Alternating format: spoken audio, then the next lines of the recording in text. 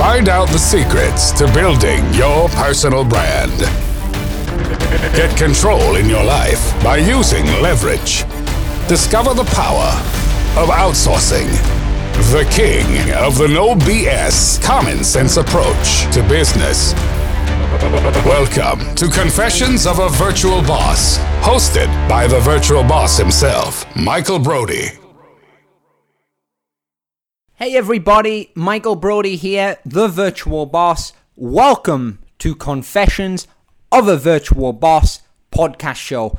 Today we're going to talk about 7 things your competitor knows about business growth.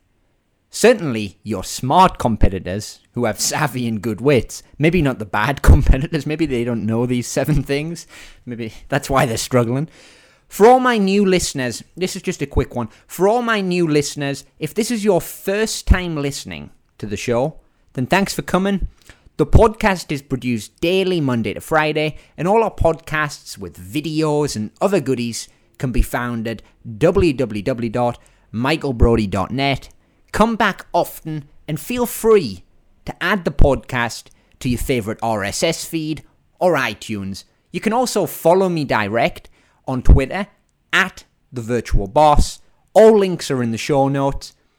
Now let's do what we do best and let's get into today's show and make today extra special. I'm talking about just adding the whole shebang. This is gonna be a good show. I can already feel it right now.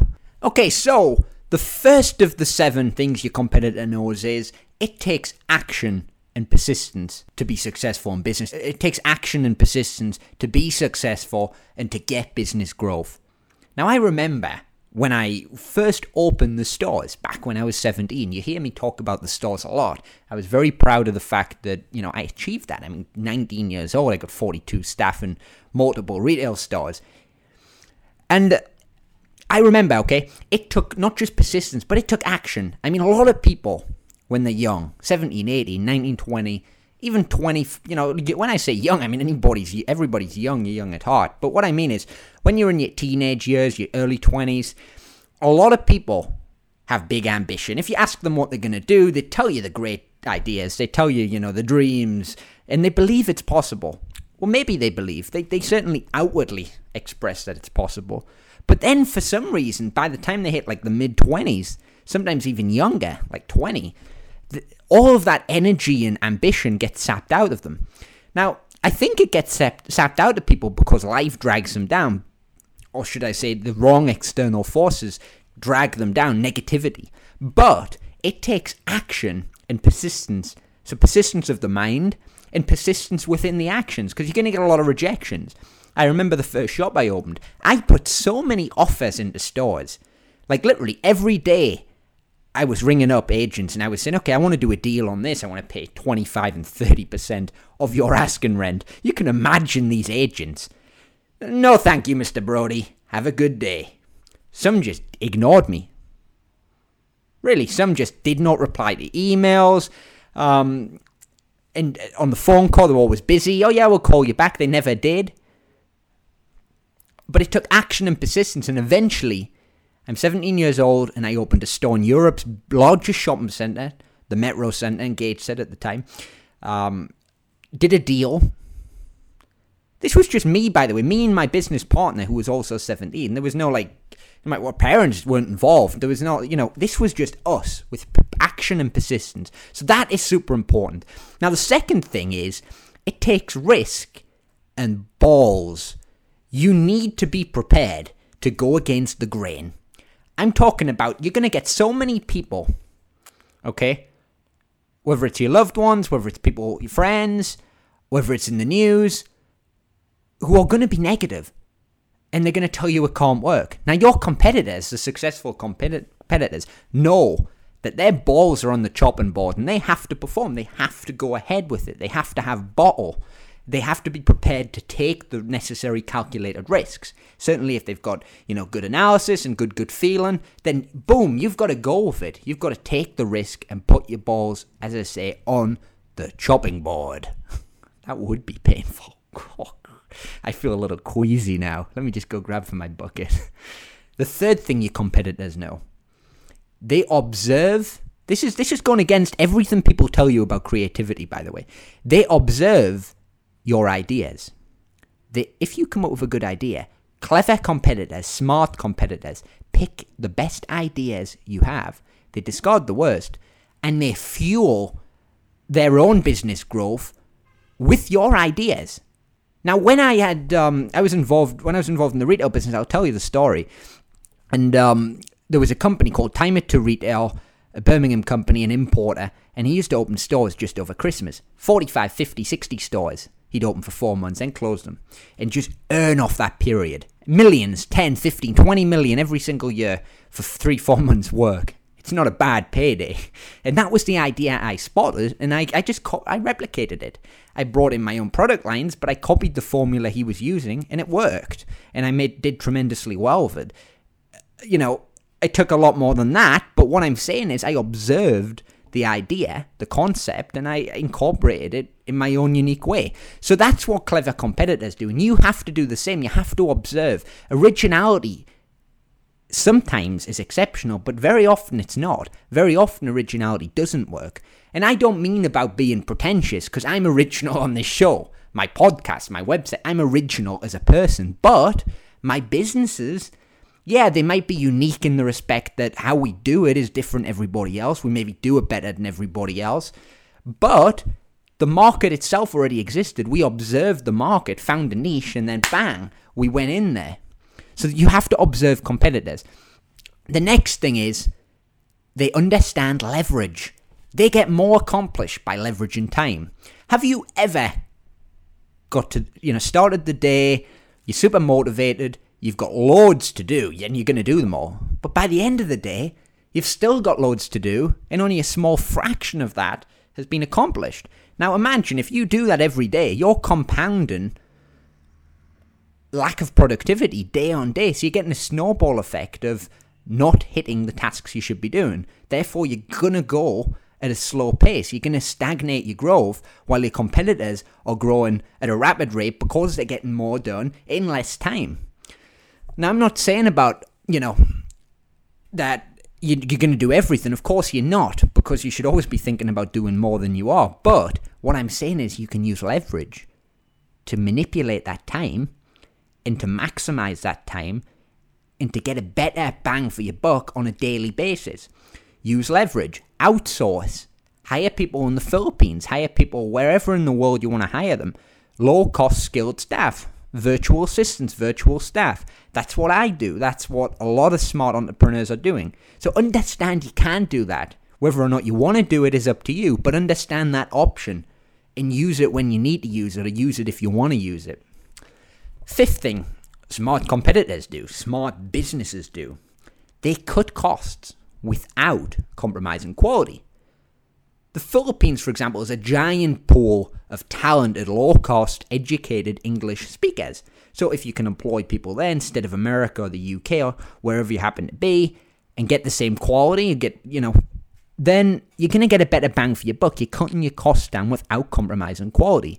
You might even be increasing quality by having more staff for the same price. So understand cutting costs. I am huge for cutting costs. When I was involved in the retail business, I'd cut costs on everything, like literally from an electric bill to a supplier margin. I'd be looking to cut 2% on buying costs. I'd look to renegotiate with the window cleaner. That's how extreme I go. But it's crucial because it's all money that could be yours. You've got to maximize your profits and you've got to cut unnecessary costs. In the good times more than the bad. People always do this in the bad times, but it's wrong. Do it in the good times and build up some cash reserves, or use that money and reinvest it into new areas or different areas. But really, really do focus on cutting costs when you can. Okay, so the next thing is the sixth thing your competitors are doing, the good competitors, is they understand that revenue is key to growth. How many people tell you need more revenue? Wrong. And right. I agree. Boosting revenue is always a good thing. I'd rather turn over, 20 million than 10 million. That's a fact. If I could add another million to my revenue, then I want to add another million. But what I'm saying is, revenue is for vanity and profit is for sanity. A Jewish guy told me this once, and it stuck in my mind. He was a very successful guy, retailer, and he said, Michael, he said, turnover is for vanity and profit is for sanity. What it means is, everybody talks about revenue. They say, I turn over $20 million. I've got revenue of $20 million. Okay, great. But if you're turning over $20 million, if you've got $20 million in revenue and sales, but you're only making $100,000, or you've got another guy who's got $600,000 in revenue, but he's making $400,000, then who's the smart guy? You know what I'm saying? So don't always just focus on the top line. Keep a very, very close eye on the bottom line and make sure that it's overall profitability that you are, in fact, increasing. Because a lot of good companies have went bankrupt and out of business despite having exceptionally high turnover, exceptionally high revenue. So focus on growing profit by not only adding to the top line, but also cutting costs and boosting the bottom line profitability. The seventh thing smart competitors are doing in Michael Brody's own eyes. They focus on adding value. How could I add value? Maybe I could bring, some of you are saying, bring another speaker, get another presenter. Michael, you get the sack. Bring somebody else. That'll add more value than anything. I'm depressed now. Okay, so add value. Because if you add value, the money you get back for your effort will be tenfold. When I disrupted this market, this Philippine staffing market, the outsourcing industry with virtualstaff.ph, it was, it turned the whole thing on its head. I had a lot of pissed off people, a lot of competitors who, I took their businesses down by providing better value. But the reason their businesses got took down was because they were ripping customers off. They were overcharging. They were adding huge, big salary markups. And eventually, it's great while it lasts for them. You're not good for entrepreneurs and businesses paying it. But then a better option comes. And when the better option comes, it replaces the old. Just like the iPod kind of replaced the old Sony Walkman player. You don't see many people with the Walkman. I was in the gym earlier on today. Saw people with cell phones, with iPods, listening to music. I didn't see many Walkman players.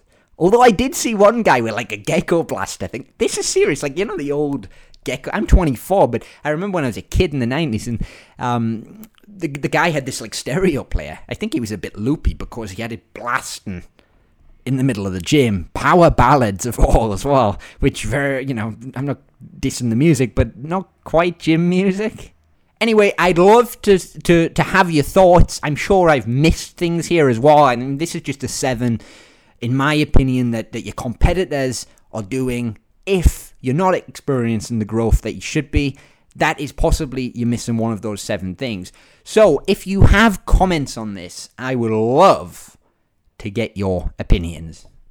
Tweet me at @TheVirtualBoss, and I will try to tweet you back. No, I'm only joking. I tweet everybody back. I'm literally I didn't even used to like Twitter till this year.